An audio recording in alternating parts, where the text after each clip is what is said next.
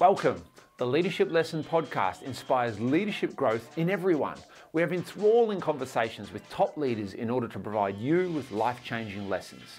My name is Caleb Nichols. I'm a speaker, a pastor, and a family man. My hope is to inspire spiritual depth and leadership growth in you.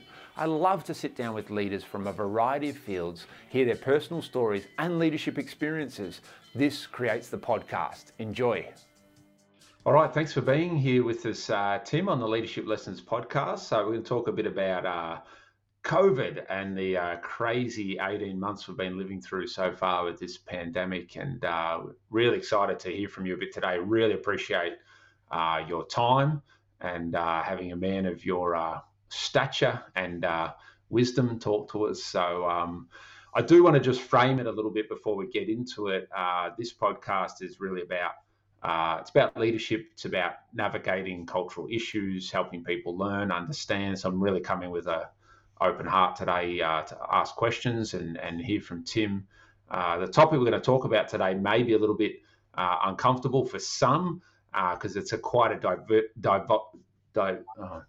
divisive, that's what I'm looking for, divisive issue at the moment. Vaccinations, masks, conspiracy theories, lockdowns, government compliance, all these kind of things. So really interested to jump into it. So first of all, Tim, what do you think COVID and this challenge that we're living through, I mean, it's a global challenge, but what do you think is particularly, what has COVID particularly revealed to us about Australians, about Christians? What has it kind of shown up, strengths, weaknesses in humanity? What have you seen? Well, it's global. The profound invisibility of a virus that has shown the whole world is biologically connected, interdependent, equally vulnerable, socially profoundly, intimately connected, so that aerosol transmission when I pass a complete stranger in the street is possible.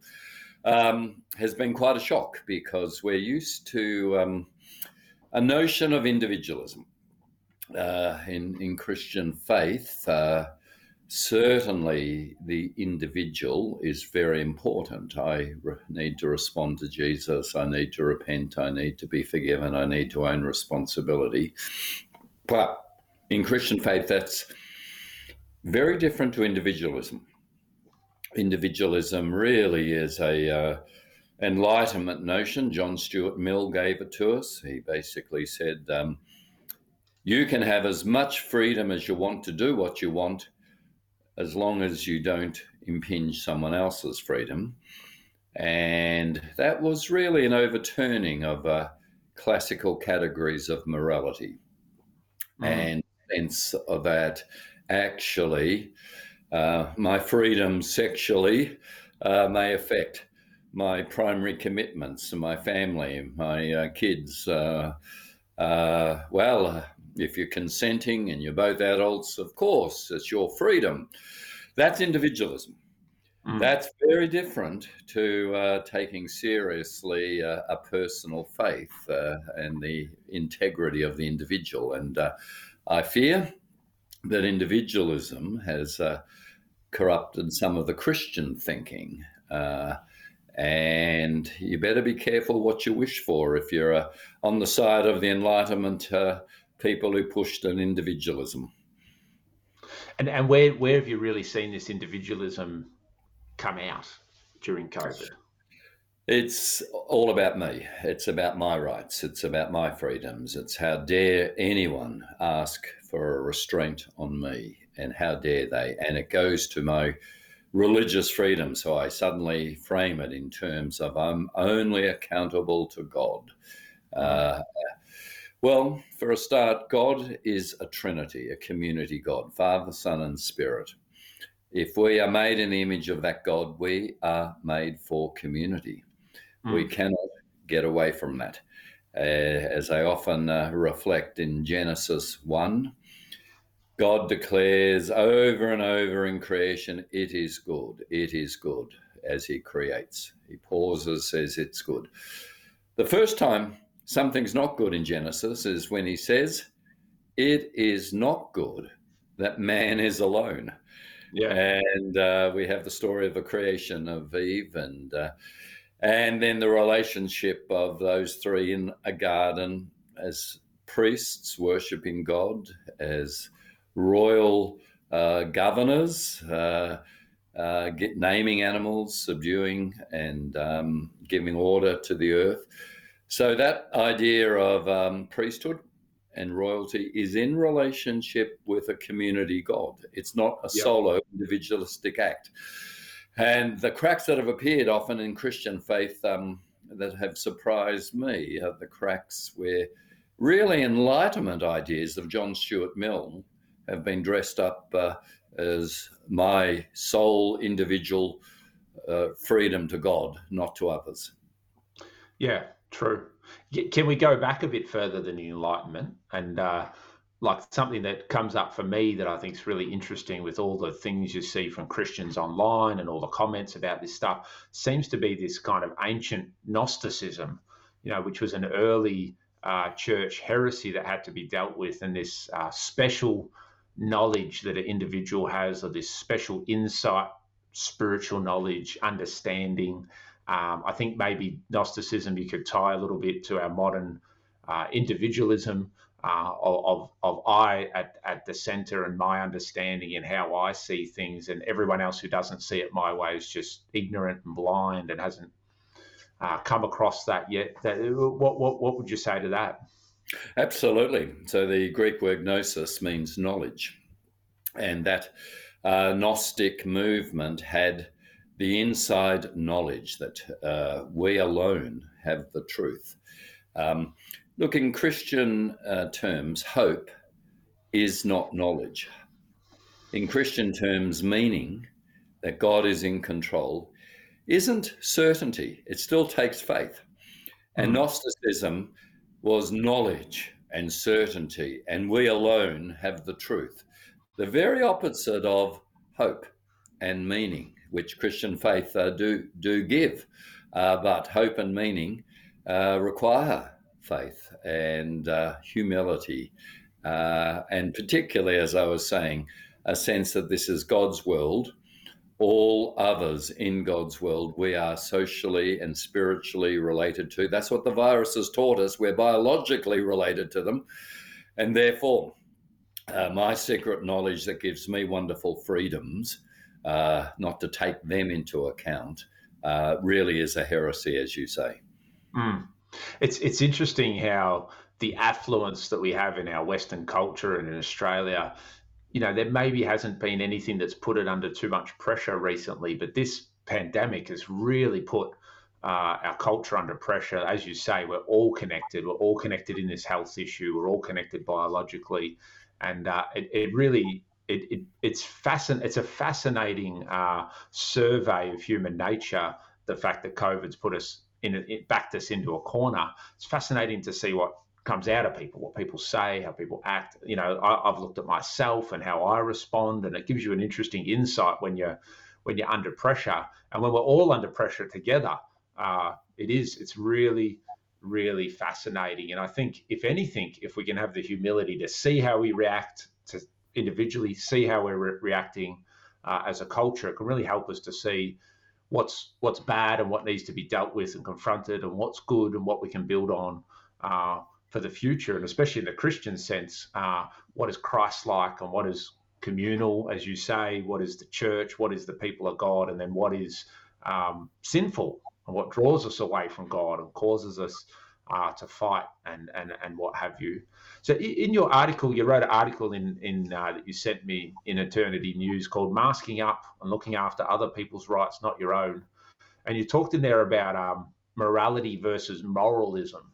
Could you talk to that for a little bit? What did you mean by that, morality versus moralism?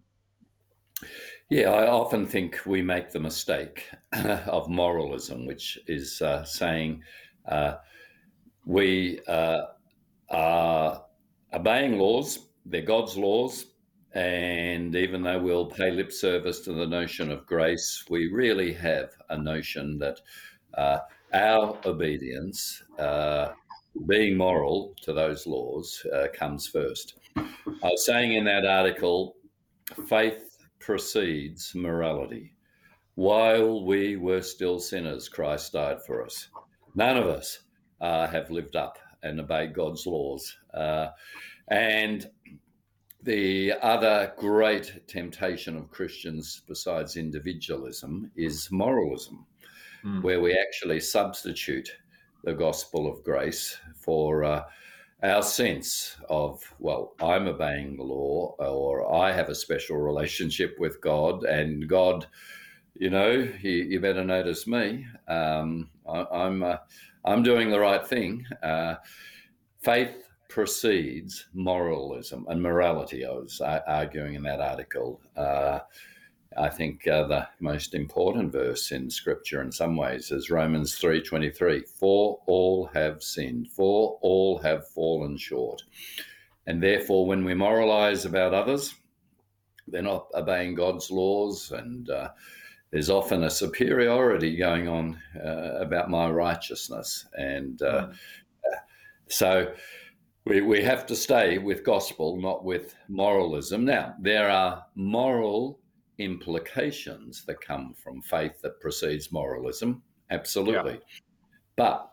But faith, Romans 5:1, because we are justified by faith, it is the gift of God, comes first before morality. Yeah, great. So there's probably two sides here to the story, though. You've got those that condemn and are moralistic from the position of what we're talking with Gnosticism and individualism and my rights, and the government can't just tell me what to do.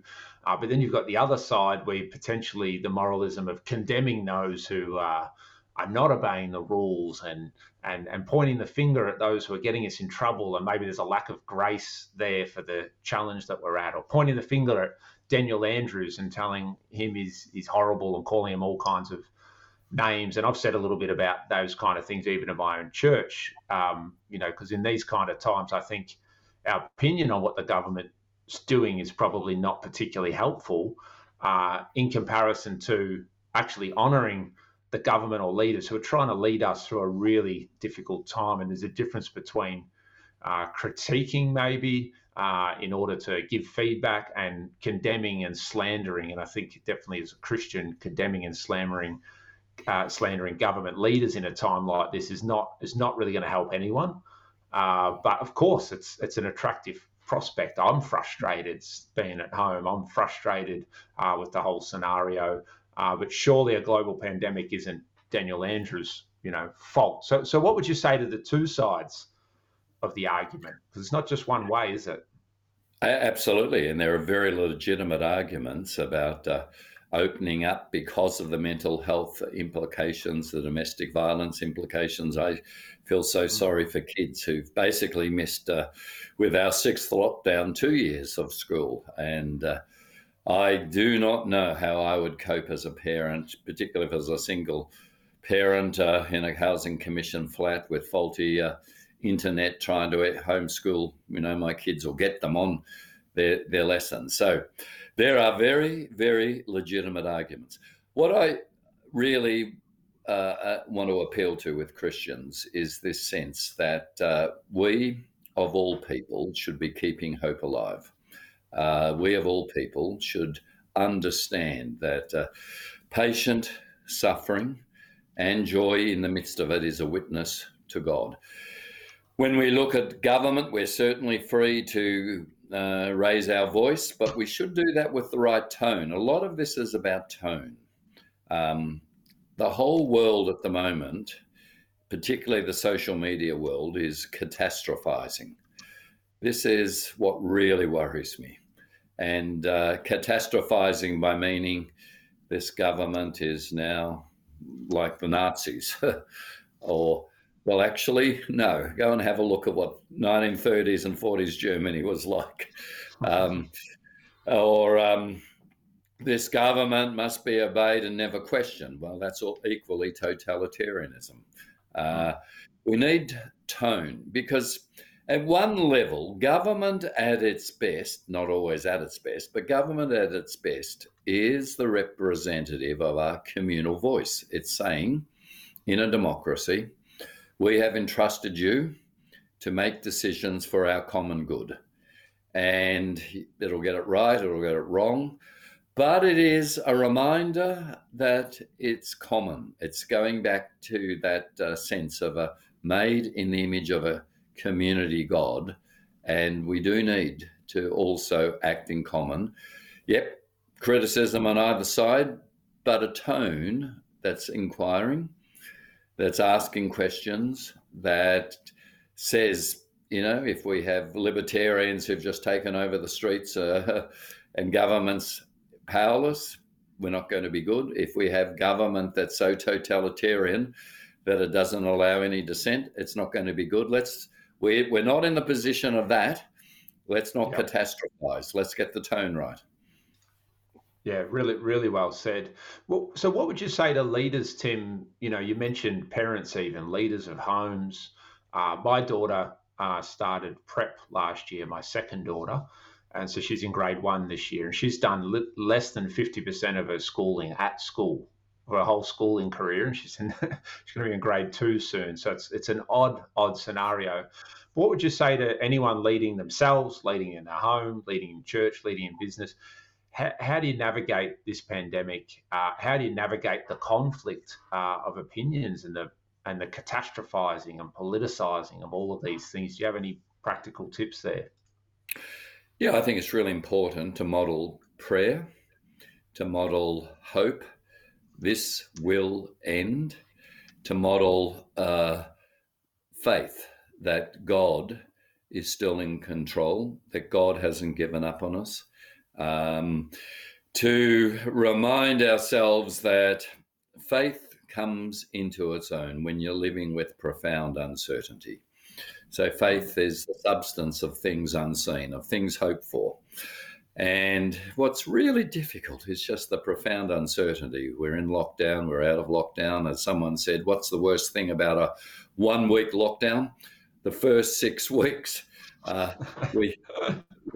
We are living with such profound uncertainty that this really must drive us back on the resource of faith, the certainty that God is still in control. And we model that in patience, in tone, in not catastrophizing, in feeling still blessed. I've been up on Manus Island where our refugees were, and people couldn't understand on Manus and Nauru why they would sew up their lips or do desperate things. Well, they were living with profound uncertainty. Now that we're living with profound uncertainty, we might just empathize a little bit. When you don't know, it is spirit denying, and your daughter's questions are very authentic questions, but how you model that with patience and hope and prayer and faith, I think is so important.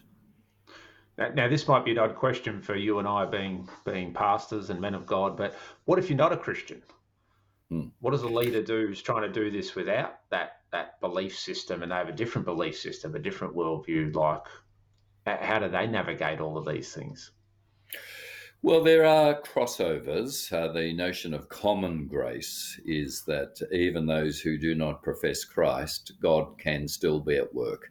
Common grace is an important understanding in Scripture, that even those who do not know Christ, carrying the image of God, can rule. Martin Luther put it rather well, the great reformer. He said, I'd much rather be governed by a wise Muslim than a foolish Christian.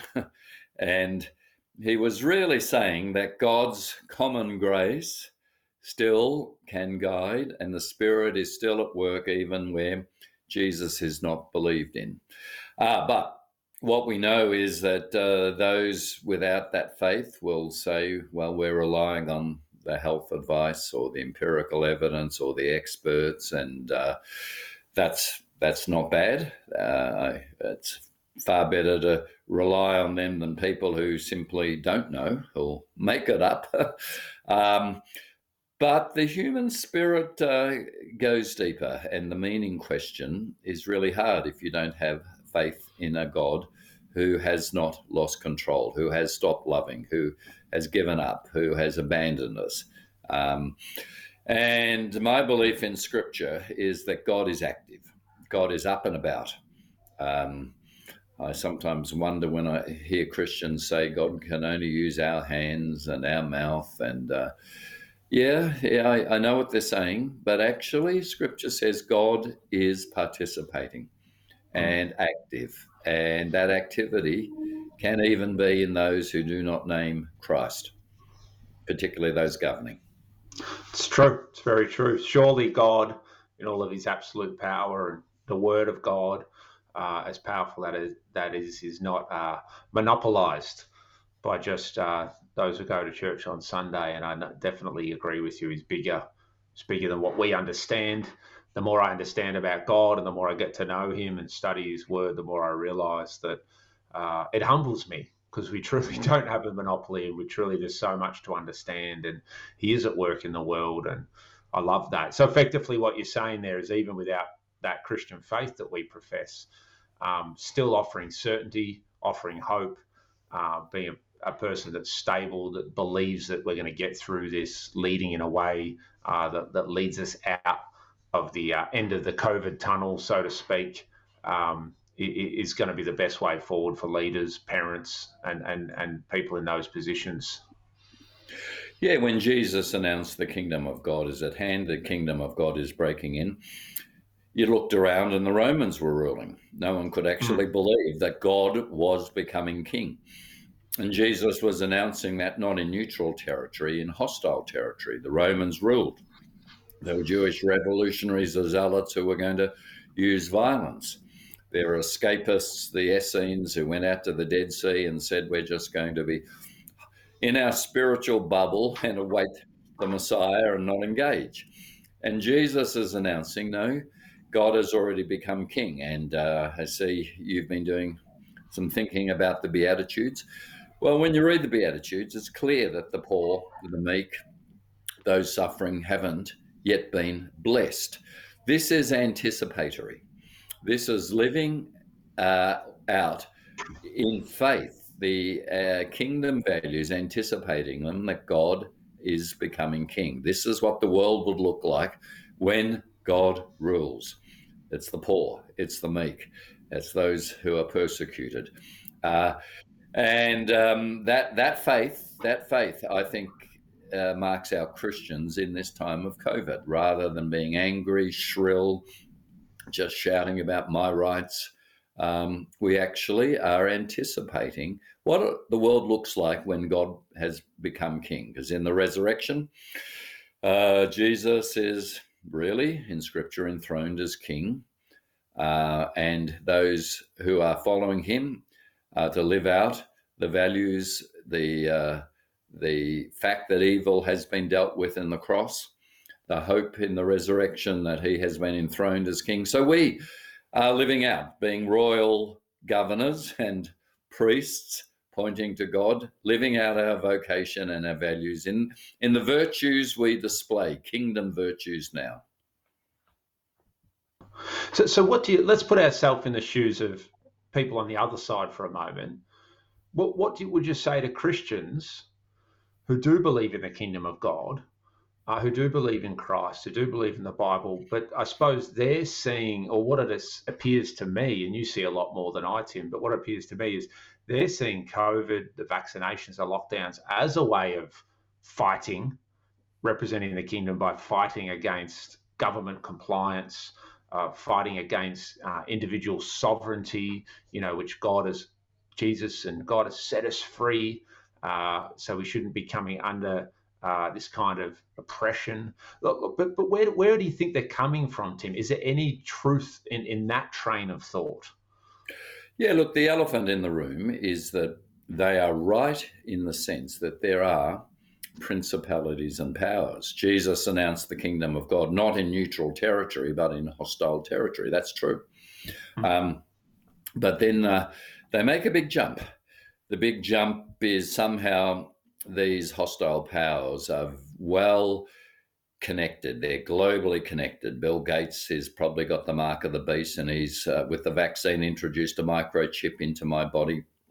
when I had the vaccine, and it's Angela Merkel, and it's the UN, and it's the UNHCR. Let me tell you, as someone who's been in government, no one's that well organised to pull it off. Most conspiracies are stuff-ups. You know, the nationalist powers that, you know, Jesus was confronting with Rome, today are nationalist powers fighting each other. Russia and its bots, China and its bots. Biden and even the NATO powers couldn't get the right intelligence on how fast the Taliban were going to take Kabul. This notion that there is some world well-coordinated conspiracy power, I just say, apart from anything else, no, they can't pull it off. They're actually fighting each other. So it's an organisational issue at the end of the day. They just couldn't organise themselves anyway. You're not on the same page. They can't stand each other. Absolutely. But what do you think it is? Why do people get down now? I've asked my wife, who's a psychologist, a bit about it, and she really thinks it kind of pushes that button of mistrust in some people. Some people are probably maybe more trusting types, and some are more mistrusting types. And we've obviously know a lot of people have been through some horrible things, and I can definitely understand why people would be mistrusting of authorities and governments and things like this, people in power.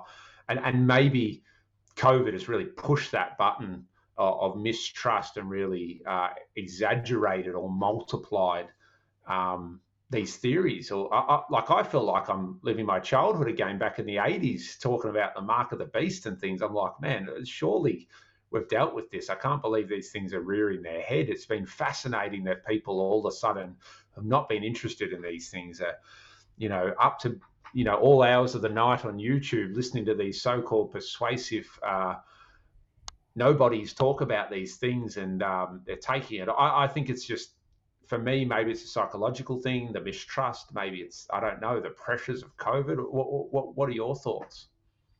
Yeah, so in a crisis, we do see apocalyptic literature, which is what the Book of Revelation is, emerge. And the crisis that produced the Book of Revelation was Christians being put to the sword, being oil poured over them and set alight to light Nero's garden. And their cry was, "How long, O Lord? How long?" Now, most of the language in Revelation is actually signs saying God is still in control, and they knew exactly who the coded beasts were. They knew exactly, including 666.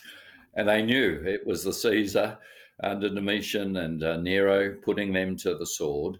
And the answer with that apocalyptic literature was, God is still in control. Your suffering isn't in vain.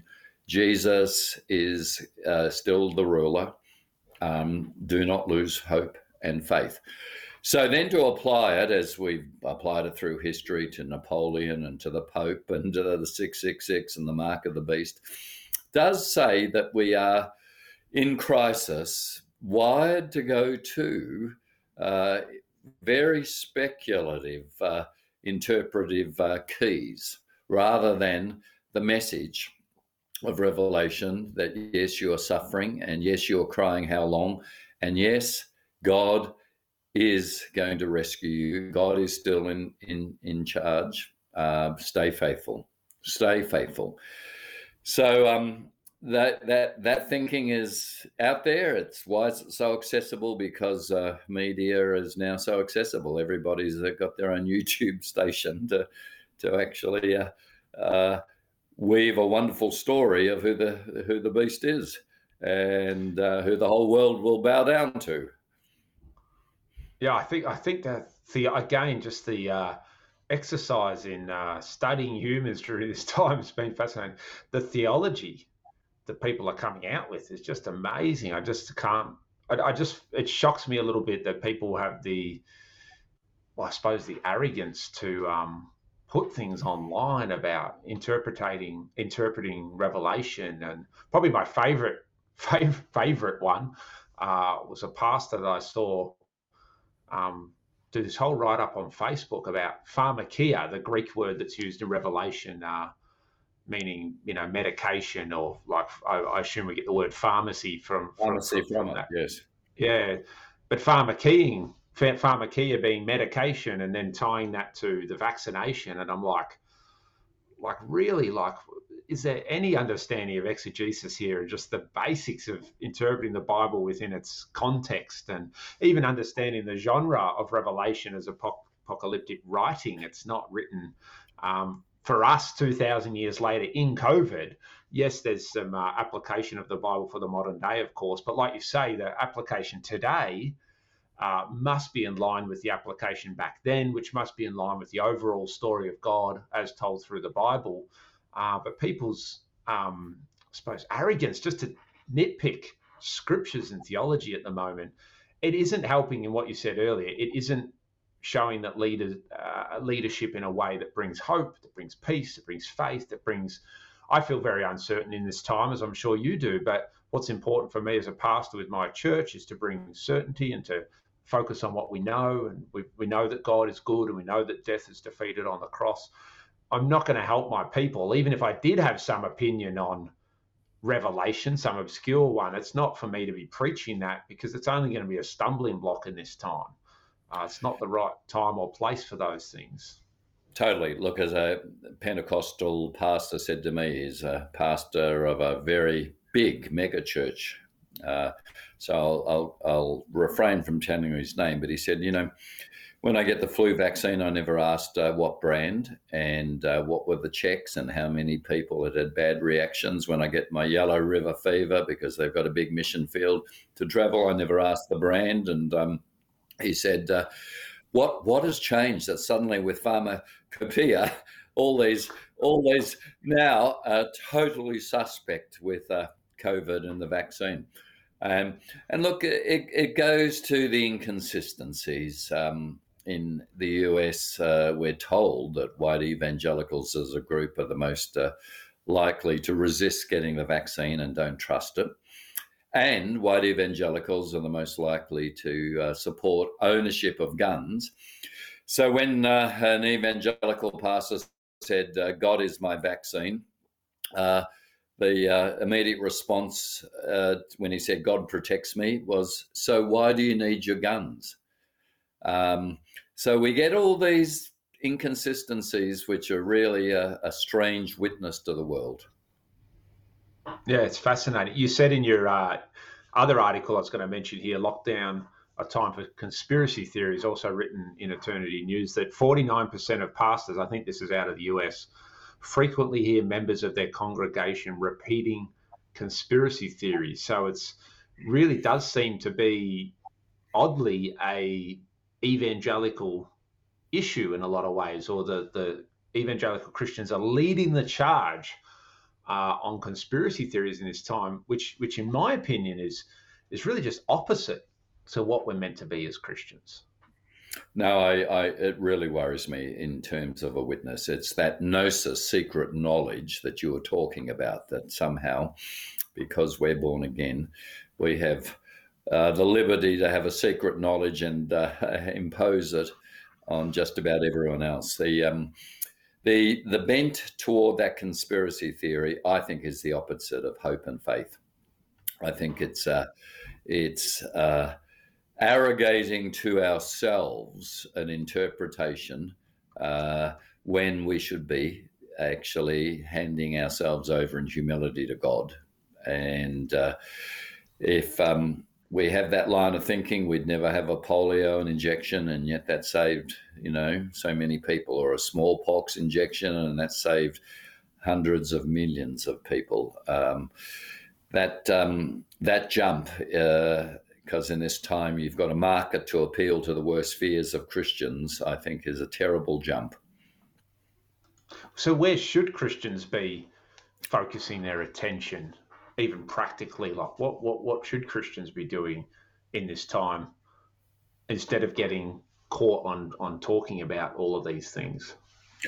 Well, the Christians were able to evangelize the whole world, turn it upside down in those first 3 centuries, because they actually believed in the resurrection.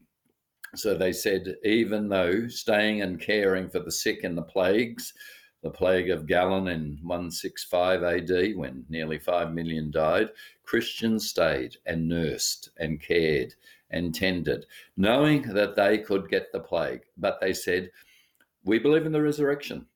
We can take risks. We can love. We can serve. When anyone else who didn't have that faith, because you've only got one life, escaped and only looked after themselves. Now, there will be some who might say, oh, well, that's why I'm not having the vaccine. Well, actually, no one's going to want you around nursing and caring for them if they're sick, if you haven't had the vaccine, because all the evidence is it puts them at risk. So Christians need to go back to their faith. Do we believe in the resurrection?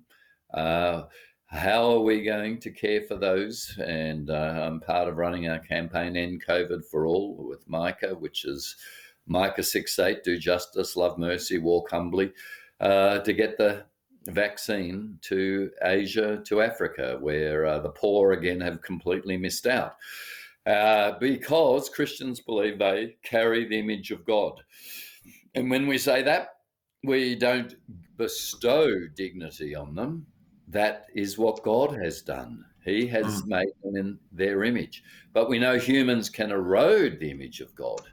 They can put others at risk. They can infect them. They can be selfish and greedy and hoard vaccines or drop bombs or do a whole lot of things. Christians anticipating the kingdom of God say, no, we are the peacemakers.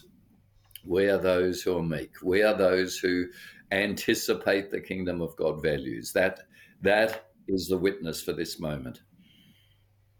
And so what do you do if you've got a leader, a pastor, your boss, who embraces a radical theory?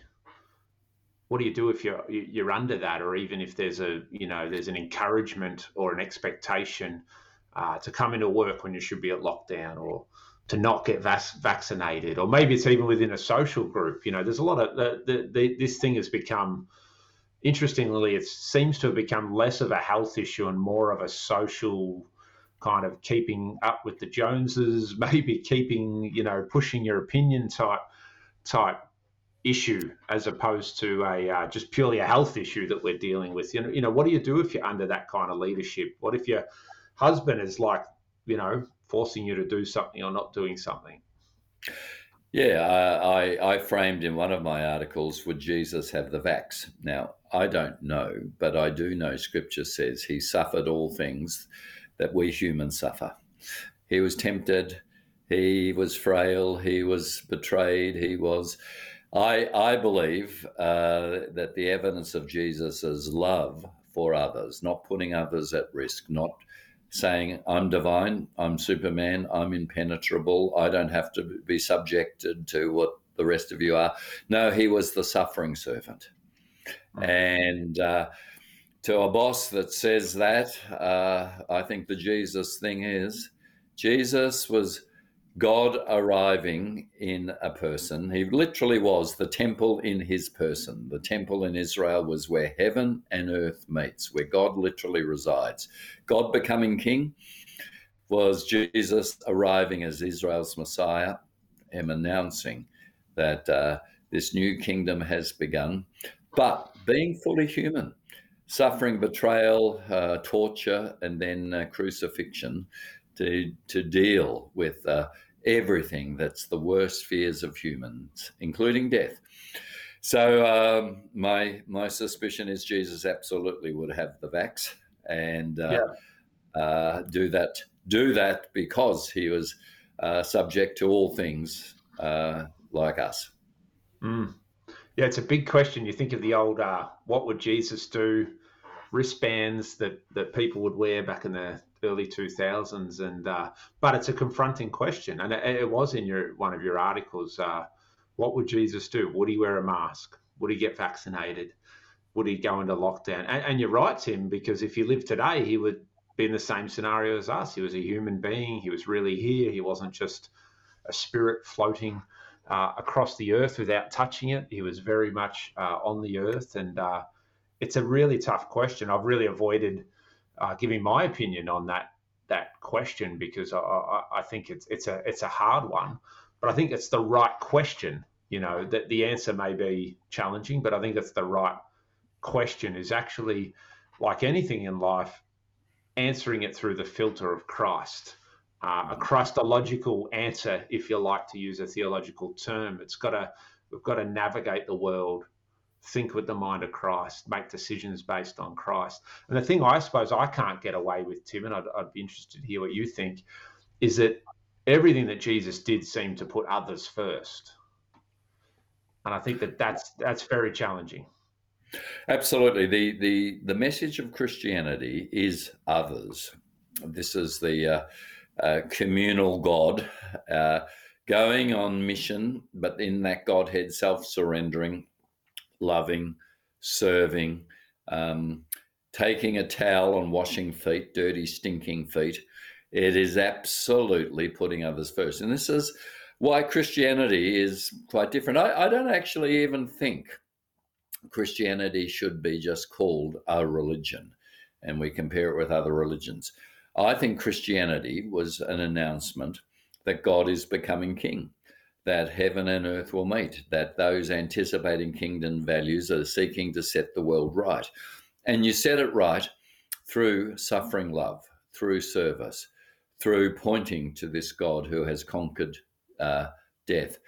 It's not the minor things of Jesus wouldn't need the vax because he's divine and he couldn't get COVID, and somehow we go off on a trip there, therefore I'm going to rebel and not wear my mask and not think of others. It actually goes much deeper in terms of what Jesus announced this kingdom is. Very good. Well, can we change pace for a second? What are you seeing in the government realm, political rounds? I know you kick around with different people and probably text message Scott Morrison every night and what have you. But what are you seeing at that level of government? And it must be a real challenge. Like, we haven't been in a situation like this for 100 years. No, we haven't. And globally, I think I am just so grateful that the scientists pulled off a vaccine. What I think the situation is now is we are fighting Alpha, the virus Alpha. We are fighting the virus Delta in the same way we fought the virus Alpha. So when we fought Alpha, there was only lockdowns. We didn't have a vaccine, you might remember. And the great hope with the vaccine was we could open up and get back to our lives normally. And then the Delta variant, so much more transmissible and infectious, suddenly threw us back into lockdowns. And it's been a deep political struggle saying, are we really trying just to eradicate this when actually we have to start to learn to live with it, even though there will be hospitalizations and some deaths, but mental health and community life and economic activity, what the word flourishing would mean, has to go on. So I think the big political debate with government is, how do we start to live with Delta, because we have other tools. It's called the vaccination. And we can't arrive at eradication again as we had as the plan with the Alpha virus before it mutated to Delta.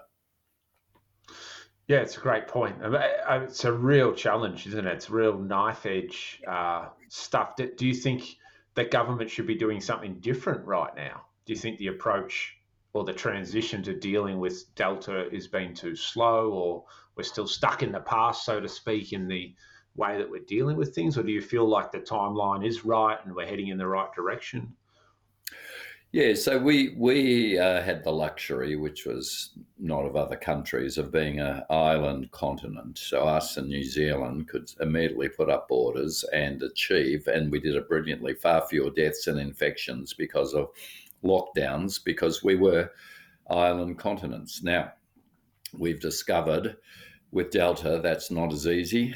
We are then saying, we've also discovered things called borders, interstate borders, who ever noticed them before, that actually the health system is run by the states, and the state premiers have far greater power than even a prime minister.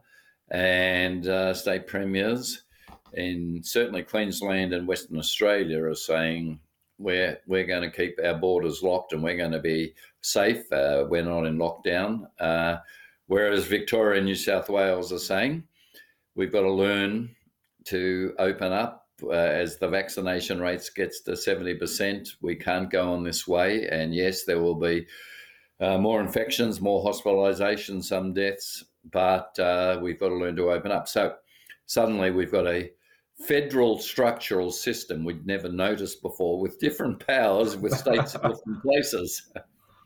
No, and I don't think anyone knew we had health ministers or chief health ministers before. Chief health officer, we certainly didn't know their names. Oh, where do they come from? And now they're like pop stars, aren't they? They've got social media accounts and all kinds of things. Yeah, it's amazing. So you're saying there you feel like we are transitioning in the right direction, as long as, I suppose, we follow through and do start to open up. And, you know, my heart goes out to small businesses and ones like that. You mentioned parents schooling. I mean, you're going to have kids, you know, in the future, we're going to realise that just missed 2 years of school, let alone the mental health issues and what have you. I think, yeah, in my opinion, if we don't get a scurry on and don't get moving, it's just going to be super negative going forward. And already it looks like last year, doesn't it? We're in lockdown around, you know, August, September. By the time we get out, probably be Christmas, and then everyone does their Christmas stuff, and then it's going to be February before we start thinking about having any kind of life. And I just think if that doesn't at least happen, and we keep having lockdowns into 2022, it's just how are people going to survive financially? And, you know, just more and more damage is going to happen. And you'd have to wonder whether the cost-benefit ratios of the lockdowns would really, you know, the scales would tip into something really negative. So, yeah, final question for you, Tim. Really appreciate your time today. It's been fascinating. It's been a great theological journey as well, and historical journey, and it's great. I really appreciate the way that you always bring things back to Christ. It's so important. If we don't have that anchor, you know, how can we deal with any issues in our personal lives, let alone a communal, global issue like we're going through? But again, just around leaders, where have you seen leaders, even in government, handle all of this really well? You know, what kind of people, personalities, mindsets have really helped people in those top levels of, you know, high pressure government, CEOs, things like that, handle this well the last 18 months? Yeah, I think the leaders that have handled it best are those who have kept hope alive. They've also placed proper protection on protecting not just yourself and your family, but others. And they've connected, you know, with employees working at home with a surprise gift that turns up and a note and a thinking of you. People just want to know that they matter, that they're seen, that people understand the pain that they're feeling. And in faith terms, you know, believing that God still knows your name, loves you, hasn't departed the scene and abandoned you is incredibly important. That loneliness that we're all feeling in lockdown. Well, when you know that Jesus said you'll never be left alone, that God has your names inscribed on the palm of his hand, that is just so important. So the leaders that have done it best have kept the personal dimensions alive, the relational dimensions alive, the hope alive. They're the ones I've seen doing it best. That's great. And how have you personally adjusted lifestyle-wise or with your work and what you do? Has it had a positive impact, a negative impact? Oh, look, I've felt very flat. I've often woken up and said to my wife, what day is it? Because all the days are the same. It's true. And then I've had to push myself out of flatness with my devotions, going for a run or a swim. I still swim in the bay. It's pretty cold, but I still swim. I don't want to, But I go, I need to do this. This is healthcare. Far too long sitting on Zoom. I've got a serious case of Zoomitis and finding it really difficult. Funerals that I've either attended or Zoomed in on, and just the inability to be there to hug someone in grief, to be a presence physically, has been really hard. So, yep. But we're doing okay.